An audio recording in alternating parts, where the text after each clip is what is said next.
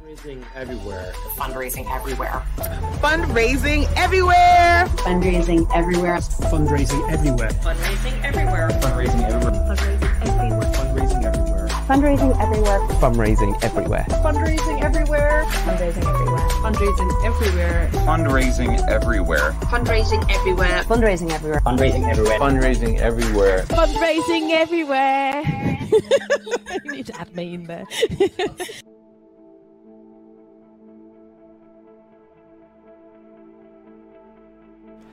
Hey everyone, it's Simon Scriver here, one of the co-founders of Fundraising Everywhere.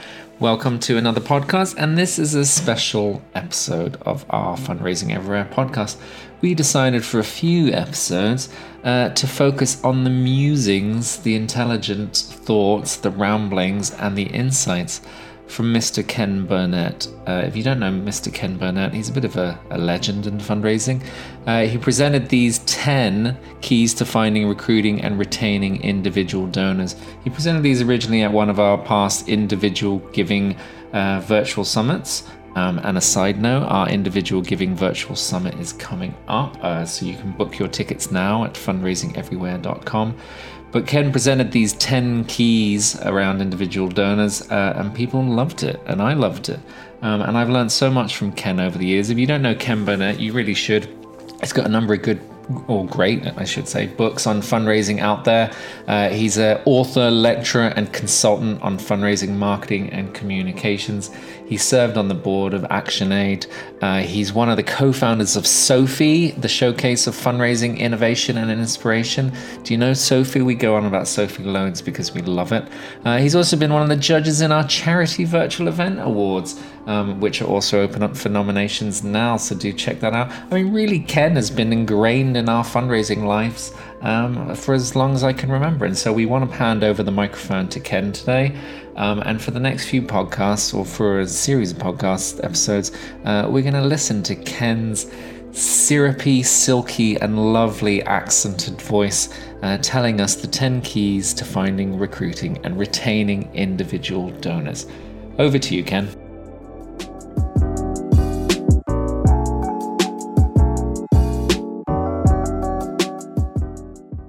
The first session from 10 Keys to Finding, Recruiting, and Retaining Individual Donors. This is about why and how individual giving works, and I'm planning to share two case histories 40 years apart. So the first of these is the ActionAid story, and I have to go back to the dawning of time to 1977 and my first week of work for a charity then known as Action in Distress. At that time, Action in Distress, which became later ActionAid, was a very small charity. It had a chain of 60 temporary charity shops that it didn't own. It borrowed, and then it had local groups, special events, one-off appeals, catalogue sales, a whole variety of different fundraising methods. And we also had something called a computer, which we were told was going to become quite big and important for organizations like ours. But the main activity that I latched onto in my first week at work was the recruiting of new regular giving donors off the page. We used press advertising with coupons to recruit new donors. And I looked at that and I thought, this is the one area that has the most potential for ActionAid. And they look very dated now, these black and white, rather stark. They look like they've been produced by two little old ladies working in a leaky garret, no cost involved, just the message, a direct proposition, the price in the headline, individual eye contact with 4 case histories, a short description, and a clear and easy to use coupon in which we captured the details of the new donor. And we used the religious press. We were actually under an injunction to do so at that time, because that was thought to be the only media that really we could afford and justify to use. But in my first week at work, I discovered I had a target to find 5,000 new donors. The actual cost of recruiting a single individual donor at that time for Action in Distress was £24. And I had what I thought sounded like a large amount of money as a budget. I had a total budget, including testing, of £60,000. But if you do the math, you fairly quickly learn that I was doomed to inevitable failure. And so I had to stop and think, because failure is never guaranteed or even necessary in fundraising. And I had to try and work out a different way to reach this objective. And so ActionAid took a very calculated risk, and we invested about 10% of the total budget to acquire two quarter-page black and white advertisements in the leading British Sunday supplements, The Observer and The Sunday Times, which between them delivered about 2.5 million readers every week. So these small ads were exceptionally high risk. If they had not worked, we would have been in serious trouble.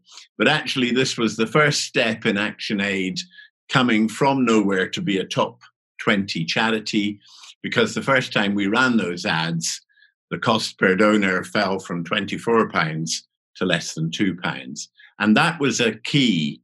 But the second key ingredient of this experience was that, unlike most charities, ActionAid didn't take all of the money that it had raised and apply it to the many needs that it had in the field with its beneficiaries. Instead, it reinvested quite a substantial part of that success in further promotion. So the difference that made was that ActionAid suddenly became known as the first direct marketed charity in the UK. And it was all because of this policy of reinvestment and rigorous testing and monitoring. And to keep control of that, we didn't have computers in those days, or at least we didn't have them on our desktops. We had a thing called the Guard Book, which was simply a place where we recorded all of the testing and monitoring, the results, the data that we were gathering, which showed us what worked and what didn't. And we tended to do A/B split test advertisements in the quality national press. And we were testing media, position, size, day of the week, headlines, images, the stories we used, and the coupon. You can only test one thing at a time, which is why you have an A/B split using printing a different advertisement in half of the run of the newspaper. And the story of this is told in detail on Sophie, of course. But what we were looking at was really creative opportunism, rigorous testing, detailed analysis, and record keeping. I think innovation matched with integrity, very, very important, and this concept of bold reinvestment. That was how ActionAid grew. And it enabled ActionAid to develop a kind of advertising that was both effective and legal, decent, honest, and truthful. The integrity of what we were saying and what we were offering was very important to ActionAid. Now, after running advertisements as much as we could in the national press, we found that the responses fell off if the ads were too close together, and this began to cause us problems. So we had to innovate, and we came up with a new way of using an old format, the loose insert. And ActionAid developed a format of inserts with a built-in reply envelope, which transformed the way these loose inserts that appear in your regular publications could be used by charities. Soon every charity, or lots of charities, were using the same format, but ActionAid had a fairly clear field to itself, and in fact was producing tens of millions of these inserts every year. And this enabled us to require 10,000, 15,000 regular donors in a year rather than the 5,000 target that I had initially been set. And that brought ActionAid to its prominence. The story of that is also told on Sophie. So how does fundraising investment work? And investment is obviously a word that instills terror in the heart of most charity trustees, which is extraordinary because most businesses will not thrive unless they are given proper and adequate investment. And it is this investment that underpins the best asset that a charity can have. What one is looking to do here is recruitment, finding the donors, development, growing the relationship, and retention, which means that you want to keep the donors for as long as possible so that they become friends for life and ultimately, hopefully, will, in the fullness of time, leave you a legacy.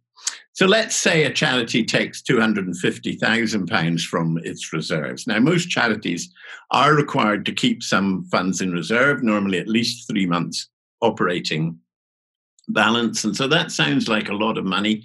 I'm going to show you in the next case history a charity who invested a lot less than that, but still were incredibly successful. But it's not an unreasonable sum of money for a major charity to think of investing. And you can keep investments in stocks and shares, or you can invest in fundraising. Most charities will invest in the stocks and shares option, which produces a fairly small annual return, but you get a good lunch from your investment managers each year. And of course, going forward, those returns are likely to be a lot lower than they have been in the past, but you might expect, say, 4 to 8% return on your stocks and shares investment. Well, fundraising works somewhat differently. And the first key thing to realize is that when you invest in the fundraising donor development option, the first thing that happens is that money leaves your bank account. Not as much as you had planned for, because some money will come in before you have actually spent the total of your investment. But you do have to say goodbye to some money in the early stages, and it might take you, say, 18 months to 2 years or even more to reach a break-even point. And then after that break-even point is achieved, the way fundraising investment works is that the growth then becomes more and more. So to look at that in a little bit more detail, if you look below the line at this graph, you see that sometimes we have to spend money to encourage a person to make their first donation. Now, this is true of any commercial business. To acquire customers in the first instance, you will have to invest. But then we raise money as long as they stay as supporters. Value and return on investment increases over time. How well we treat people is the most important factor in how long they stay. It's taken the charity sector a long, long time to realize this, but at last that has become clear, and the supporter experience has moved way up the agenda for charities. But the real value from an active donor file comes over time from legacies. The more donors that you have, the stronger legacy income will be. And that's where the real returns happen. So stocks and bonds will never perform at anything like this rate. If you're lucky, you'll get 7 to 8%, whereas 30+% from investment in fundraising is not normal. It's often exceeded. But if you do fundraising properly, it's a very safe investment for a charity to make. So this is the story of the National Youth Orchestra, which is the National Youth Orchestra of Great Britain is an extraordinarily talented group of individuals between the ages of 14 and 18, a full orchestra of 164 members, and they play world-class quality. They are arguably the best orchestra of young people in the world. And they've been around for about 70 years, but only recently started to acquire individual donors. Nicolette Shaw, as their fundraising director, explains that in 2017, when we started to recruit individual supporters, the total of our donors wouldn't even have filled the orchestra. It was less than 164. Now, just over 2 years later, our donors would more than fill the Royal Albert Hall. More than 5,000 individual donors have been recruited in that time. But they started with a plan, which was to invest in a viable file. The target was to build 10,000 active current donors built over 10 years, because they didn't have a huge amount of money to put in right at the very beginning. But also they did realize that there is a kind of economies of scale. There's a kind of a point at which you reach where you get a better return on investment because you have economies because of the volume of your supporters.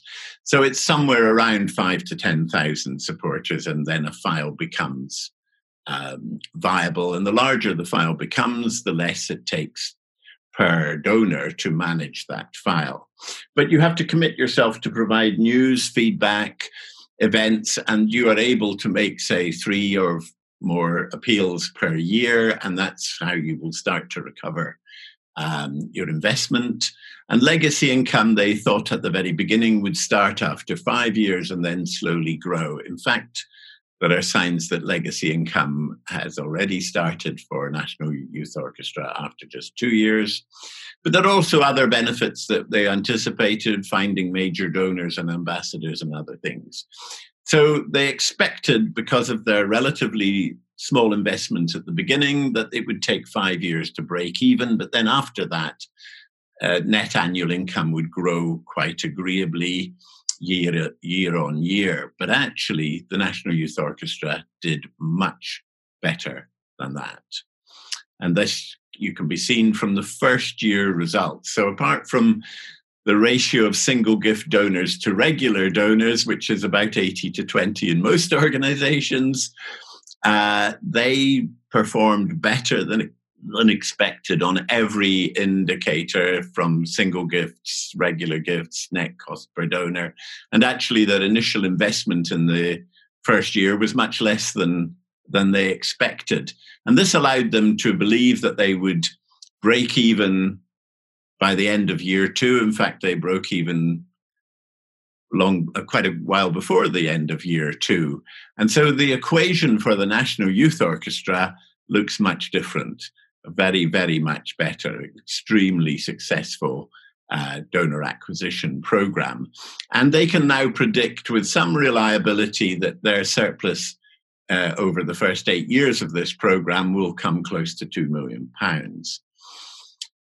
So why would you use direct mail and inserts? It's because they work well when done properly, and they are very cost effective for acquisition. Direct mail offers the opportunity, the space to tell a great story and to give donors a good experience, because they appreciate the difference between junk mail and a letter from a friend, something that most charities who use direct mail seem to have taken a long time to realize. There is an enormous difference, and you really need to work at this. We want to send letters to our friends. We do not want to be in the junk mail business. Many older people like receiving a nice, interesting letter. They respond well to good direct mail. And there are other advantages in the UK, particularly through the legitimate interest clause. You are entitled to use direct mail to contact your supporters, and you can deliver a great donor experience. So there's a lot of good reasons. But you have to realize that the slogan, "Because of You," which is aimed at the donors, actually the success in fundraising is because of them. These are the backroom team that keep donors involved. They provide the donor care and donor service that makes supporting the National Youth Orchestra such a wonderful, joyful experience for donors. So I hope you can now see why individual giving is the best bit of fundraising from those two contrasting case histories. Coming next is session 2, which is all about what you really need to know, and that's why the treasure chest is there. What all fundraisers need to know about individual giving is focusing on our rich history and the fundamentals of fundraising and the treasures that you can find if you study and become familiar with the colourful and the illustrious past of our fundraising. So I look forward to seeing you then. Thank you.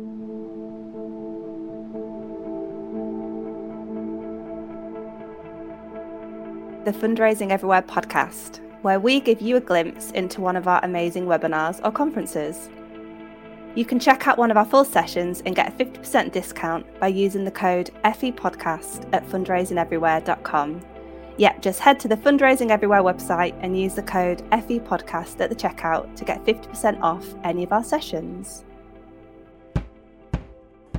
There once was conference held online that helped me reach some goals of mine. The crack was great, the speakers best, oh, fundraising everywhere go. Ha! Soon may we learn from home with pets and tea and people we know. One day to better yourself we'll learn so much and grow. They've been around for many years, we've learned and laughed and shed some tears. A community I'm proud to know, oh, fundraising everywhere go. Ha! Soon may we learn from home with pets and tea and people we know. One day to better yourself we'll learn so much and grow. Ha! Soon may we learn from home with pets and tea and people we know. One day to better yourself we'll learn so much and grow.